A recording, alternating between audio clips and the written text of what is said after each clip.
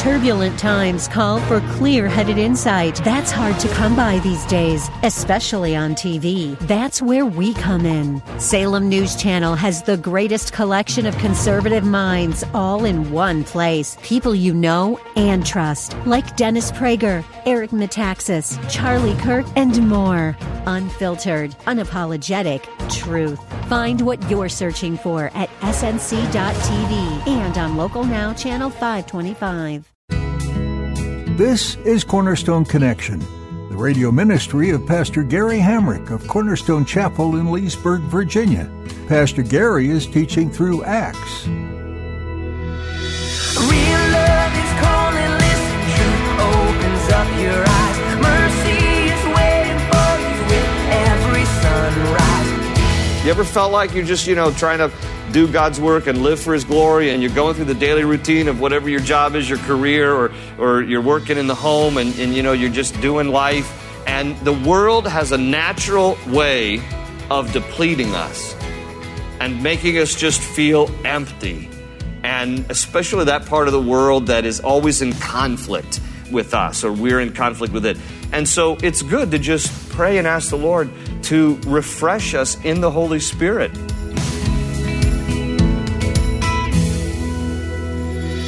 To be filled with the Holy Spirit can be a daily prayer request, especially as we exist in a world with so much negativity.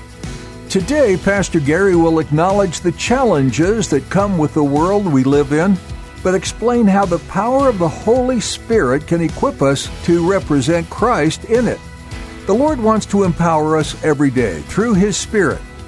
Do you feel weighed down by the challenges and stresses of this world? Ask the Lord to fill you with His Holy Spirit and watch Him transform your weary heart. At the close of Pastor Gary's message today, I'll be sharing with you how you can get a copy of today's broadcast of Cornerstone Connection. Subscribe to the podcast or get in touch with us. But for now, let's join Pastor Gary in the book of Acts chapter 4 with today's edition of Cornerstone Connection. There is only one name by which we must be saved, and that name is what? It's Jesus. Jesus is the only way to salvation. Now, Jesus said it. I wrote these verses down for you. John 14:6, that's where Jesus says, I am the way, the truth, and the life. No man comes to the Father but by me. He made an exclusive claim about Himself. I'm the way. He didn't say I'm a way. I'm one path among many. I am the way. Now, I get it. I get this. You go around saying that Jesus is the only way to be saved. People will mock you. They will say that's insulting. Who do you think you are to make such an exclusive claim? People will tell you that. If you haven't already heard it, then you're not going around saying it. People will tell you this. Now, it's interesting to me how people will be quick to say to you, that offends me. For you to be so exclusive to say there's only one way to be saved. Let's be open-minded and let's just accept a lot of different ideas and a lot of different paths. People are willing to accept that there's only one way if it suits them. Let me illustrate it. I guarantee you that if there was a discovery tomorrow, a pill that cured all cancer, no one would ask, are there other options? No one. Every single person who had cancer would rush to get that one pill and they wouldn't question it. Because why? They see their need and they see the way that need can be met. The only reason why someone finds that the exclusive claims of Christ are narrow-minded and bigoted is because they have not understood their need and therefore they do not accept the way. Until someone gets to the bottom of their own sinful human condition, they will never see their need for Christ. But folks, that's no reason for us to stop proclaiming the one way. I'm just thankful that He made the way. All right? How ridiculous would it be? You remember back, I think it was like 2010, when the Chilean miners ended up 2,000 feet stuck down mining below the ground. Remember that? And they were there for like 60-some days. 60-some days, 2,000 feet below ground. All right, now, guarantee you this conversation did not happen. Guarantee you what I'm about to say. So they finally, after 60-some days, bore a hole down 2,000 feet to rescue 33 Chilean miners who were down in the ground there. And they had almost run out of food. They had rationed like a few days of food to help to survive for all those days, okay? And then they finally bored through and they put the camera down. And then eventually they send like this kind of a can all the way down that a human being can get inside. And then they lift each one up and rescue them. Guarantee you that when they bored through 2,000 feet of ground, not a single Chilean looked up that hole and said, "Do you know something? I don't know about this. I'm kind of offended.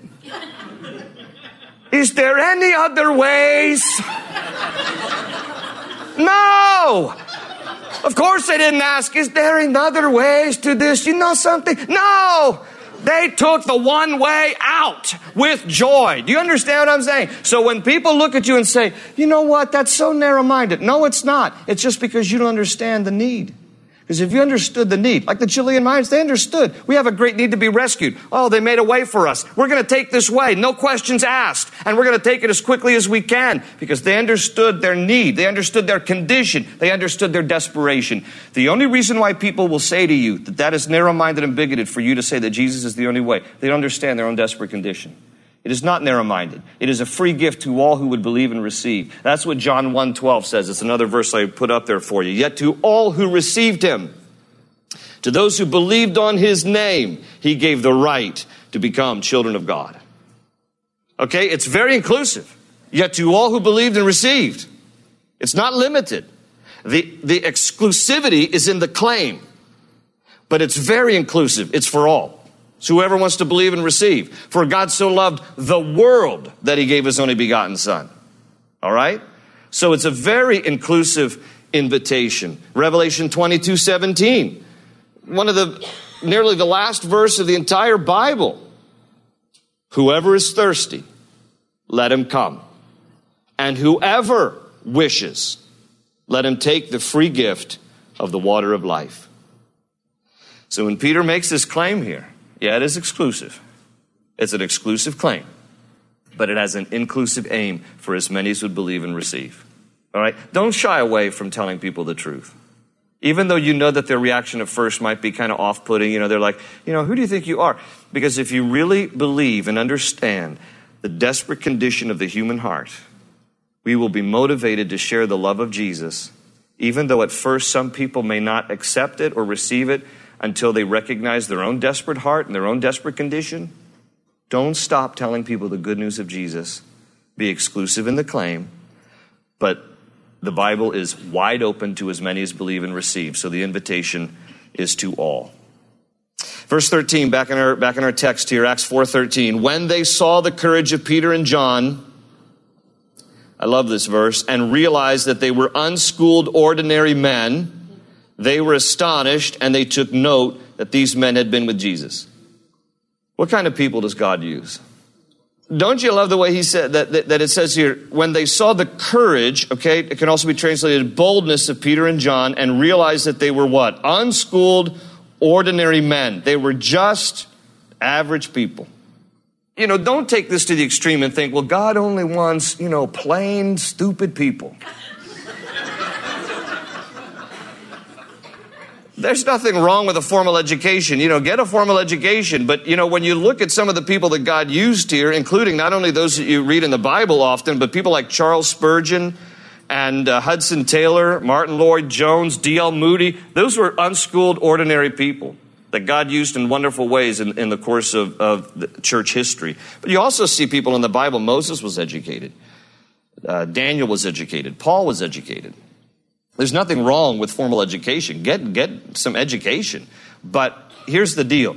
What the word is telling us here is that, God is not looking for a pedigree. He's not looking for who's the most polished, who's the most professional, who is the most educated.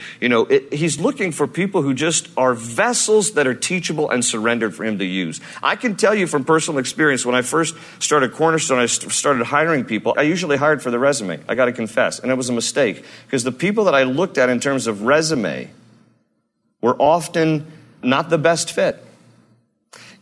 Ideally it is someone who has skills and heart, but I'll take heart over skill any day of the week. Because skill can be learned.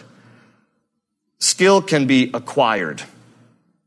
But heart, that's a soul issue.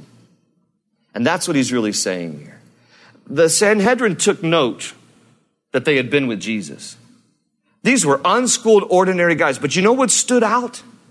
These guys had been with Jesus. They could see the heart of these guys, that they were surrendered to the lordship of Jesus. That's what made them vessels to be used. They were unschooled. These guys were just fishermen. These were common people. And God used them because God loves to do extraordinary things through ordinary people. And sometimes when we're so full of ourselves, then we rob God of the glory because it's all about us. I love the way that God just takes ordinary people to do his extraordinary work, because in doing that, then he gets the glory. And so nothing fancy about Peter and John, but what was unique about them is that they could tell these men had been with Jesus. Verse 14, but since they could see the man who had been healed standing there with them, that's the reference that I referred to earlier, there was nothing they could say. You know, because they had the miracle right in front of them, so they couldn't dispute that. So they ordered them to withdraw from the Sanhedrin and then conferred together. Verse 16 says, what are we going to do with these men, they asked. Everybody living in Jerusalem knows they have done an outstanding miracle, and we cannot deny it. But to stop this thing from spreading any further among the people, we must warn these men to speak no longer to anyone in this name. You might want to ask yourself, why are they so ticked off here? Why aren't they excited that this guy's been crippled from birth is now healed? Why aren't they rejoicing in the miracle? The answer is because the Sanhedrin realizes that if people start following Jesus, they won't follow them. This is a personal thing for them. They have too much ego in the game. And they're worried about who won't follow them anymore. And we're going to lose our following, and people won't like us. We got to get over that. It's not about us. Never is about us. And so they're trying to figure out, what should we do? You know, because this is obviously a genuine miracle. And Peter and John are pretty popular. A few thousand people just got saved. We're not sure what we can do. So verse 18, then they called them in again and commanded them not to speak or teach at all in the name of Jesus. But Peter and John replied, judge for yourselves whether it is right in God's sight to obey you rather than God, for we cannot help speaking about what we have seen and heard. That is a great response. You know, the Sanhedrin comes back and like, you don't do this again. I mean, that's the best they could do. You stop talking about the resurrection of Jesus. And Peter and John say to them, hey, judge for yourselves. You know, who are we more responsible to obeying, God or you? And we need to understand this as well, because obedience to God trumps obedience to man every time. Whenever you're in a situation where you're being asked to do something that compromises the integrity of what you know to be right according to God's word, don't follow authority. That's the only exception to disrespecting or disobeying authority. Every other time we need to obey and respect authority, even when it's not convenient. But when it's directly opposed to what we know is right according to the standard of God, civil disobedience, there are examples of it in Scripture. And what they're saying here is, we can't obey you more than we have to obey God. And God has told us to proclaim the good news. Jesus gave us the mandate to go throughout the world, the Great Commission. We can't remain silent. So thank you very much, but we have to say what we have seen and heard. Verse 21, after further threats, they let them go. They could not decide how to punish them because all the people were praising God for what had happened. For the man who was miraculously healed was over 40 years old. Well, keep reading. Verse 23, on their release, Peter and John went back to their own people and reported all that the chief priests and elders had said to them. And when they heard this, they raised their voices together in prayer to God. And here's the prayer. Sovereign Lord, they said, you made the heaven and the earth and the sea and everything in them. You spoke by the Holy Spirit through the mouth of your servant, our father David. And they quote here from Psalm chapter 2, verses 1 and 2. Why do the nations rage and the peoples plot in vain? The kings of the earth take their stand, and the rulers gather together against the Lord and against his anointed one. Indeed, Herod and Pontius Pilate met together with the Gentiles and the people of Israel in this city to conspire against your holy servant Jesus, whom you anointed. They did what your power and will had decided beforehand should happen. Now, Lord, consider their threats and enable your servants to speak your word with great boldness. Stretch out your hand to heal and perform miraculous signs and wonders through the name of your holy servant Jesus. So that's their prayer. And some believe that the upper room of Acts chapter 2 has now been taken over as a regular place where they fellowship and meet. We don't know for sure, but this might be where Peter and John go back. So they gather with the believers there in Jerusalem, and they tell them everything that just happened and how they were overnight in prison, hauled before the Sanhedrin. They gave them their answer.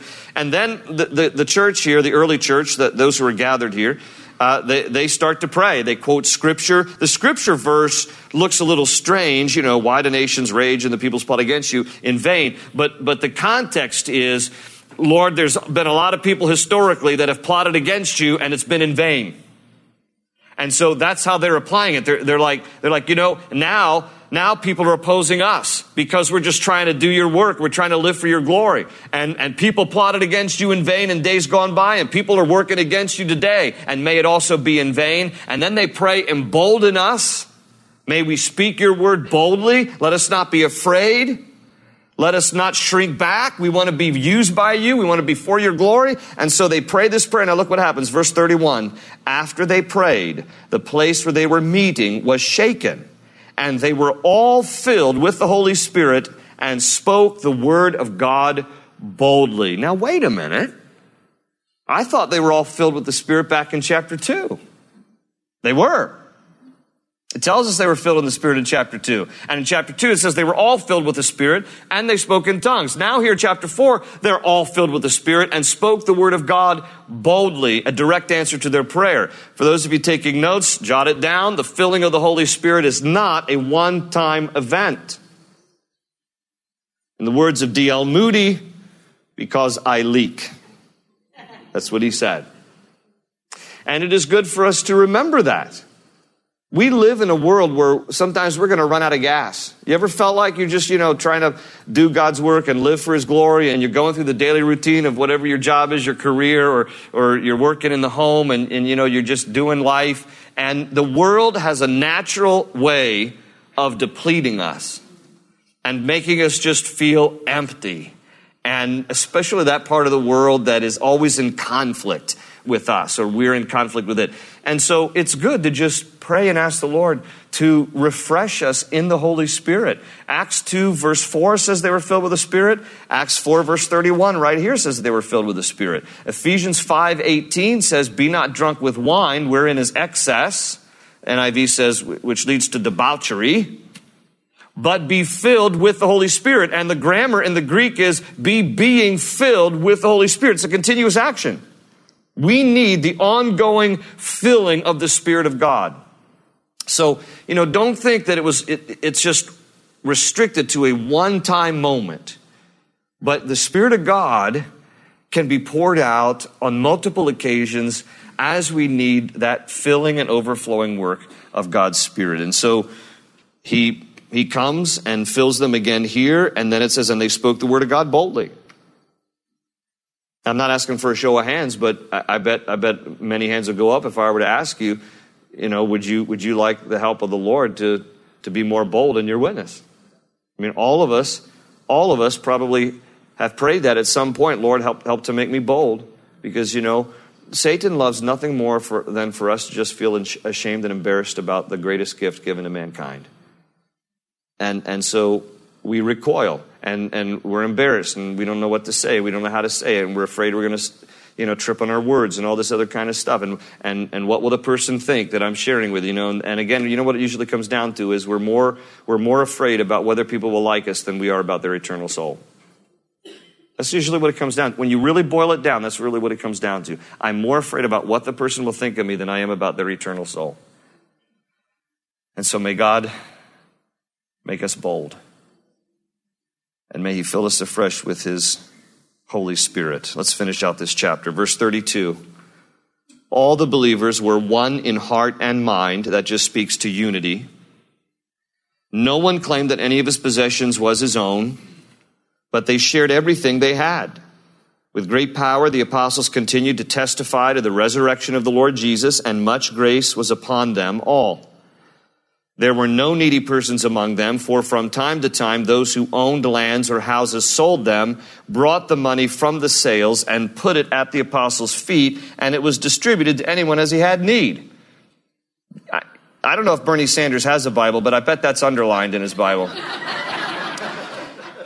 Now, let me just clarify, okay? This is not socialism here. This verse is not encouraging socialism. Sell everything, communal property, bring it all together, just disperse it to everybody so that everybody's equal. That's not what it's saying here. I mentioned this a couple weeks ago. You have to understand, first century, these are all Jews right now, until chapter 10, when Gentiles start to get saved. And everybody who is a Jew, and you've put your faith and trust in Jesus as the Messiah, you have now been shunned by the Jewish community, and you've lost your business. Many people have lost their families. They've been shunned by their families, by their households. So you're destitute now. What did they do? They pooled their resources for survival's sake. This is not socialism. This is survivalism. And you never see this repeated as a pattern in the New Testament again. That's what you have to always look for. When you see something in the Bible, don't think that it's necessarily indicating a pattern. It's sometimes indicating a principle. The principle here is these people would be destitute if not for the fact that they pooled their resources and helped each other through a very difficult time. But it expresses their generosity. Notice the character of what's going on here. They were selfless. They saw other people in need. We can learn from this principle. This doesn't have to become socialism for us to practice similar things like this. One of the things I love is the fact how they said in verse 30, it says in verse 32, no one claimed that any of his possessions was his own. I mean, how many of us need to learn that lesson? Our stuff is not our stuff. It's on loan from God. Everything we have belongs to God and is from God. And if you have acquired what you have, it's only because He's given you the talent and the ability to produce wealth to acquire those things. Everything is from His hand. He owns the cattle on 1,000 hill. Everything is mine, says the Lord. And so therefore we have to be good stewards of it. We're just to be good managers of it. So everything that He's entrusted to our hands, and He's going to entrust more to those who are able to handle more. And to that degree, we need to be generous with the more that He's given us. So we can at least take that away from this. Nothing we have is ours. It all belongs to the Lord. We're supposed to manage it and use it for His kingdom and bless others. I think we should have eyes for people who have need. Lord, give us eyes for people who have need around us, that we can be selfless in what You've given us, Lord, to bless other people, to take care of other people in need. It doesn't mean level the playing field financially so that everybody's the same. That becomes socialism. Everybody pools things together, but that's not what it's saying here. But nevertheless, we should look at people, recognize needs around us, do what we can to be generous, recognizing it's not mine anyway. I just want to be a vessel that the Lord uses. And then last couple of verses, verse 36, Joseph, a Levite from Cyprus, whom the apostles called Barnabas, which means son of encouragement, sold a field he owned and brought the money and put it at the apostles' feet. And we're introduced to Barnabas, who becomes a major player in the book of Acts. We'll talk about him more in the chapters to come. But let's just pause there and pray for tonight. And how many of you would join me in just praying for more boldness? Amen. Let's pray. Lord, we thank You for dying for us, and we thank You for Your word tonight. We thank You for the reminder that salvation is found in no one else, for there is no other name given under heaven by which we must be saved, and that name is Jesus. Open ocean, jump in and you'll find the cornerstone's your connection. Run towards your new life.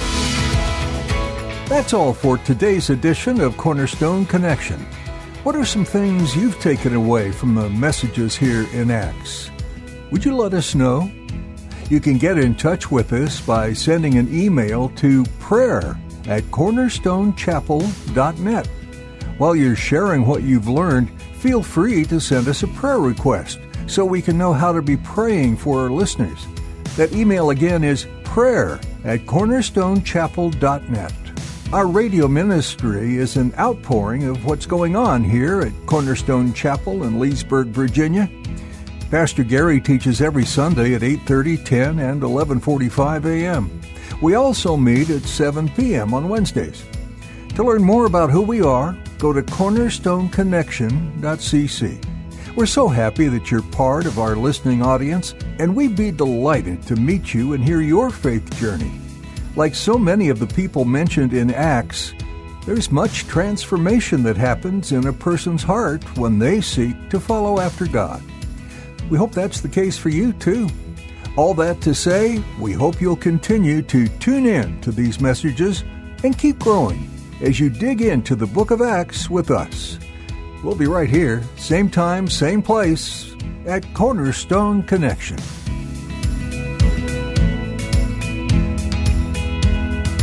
They say you're a wandering soul, that you've got no place to go, but still you know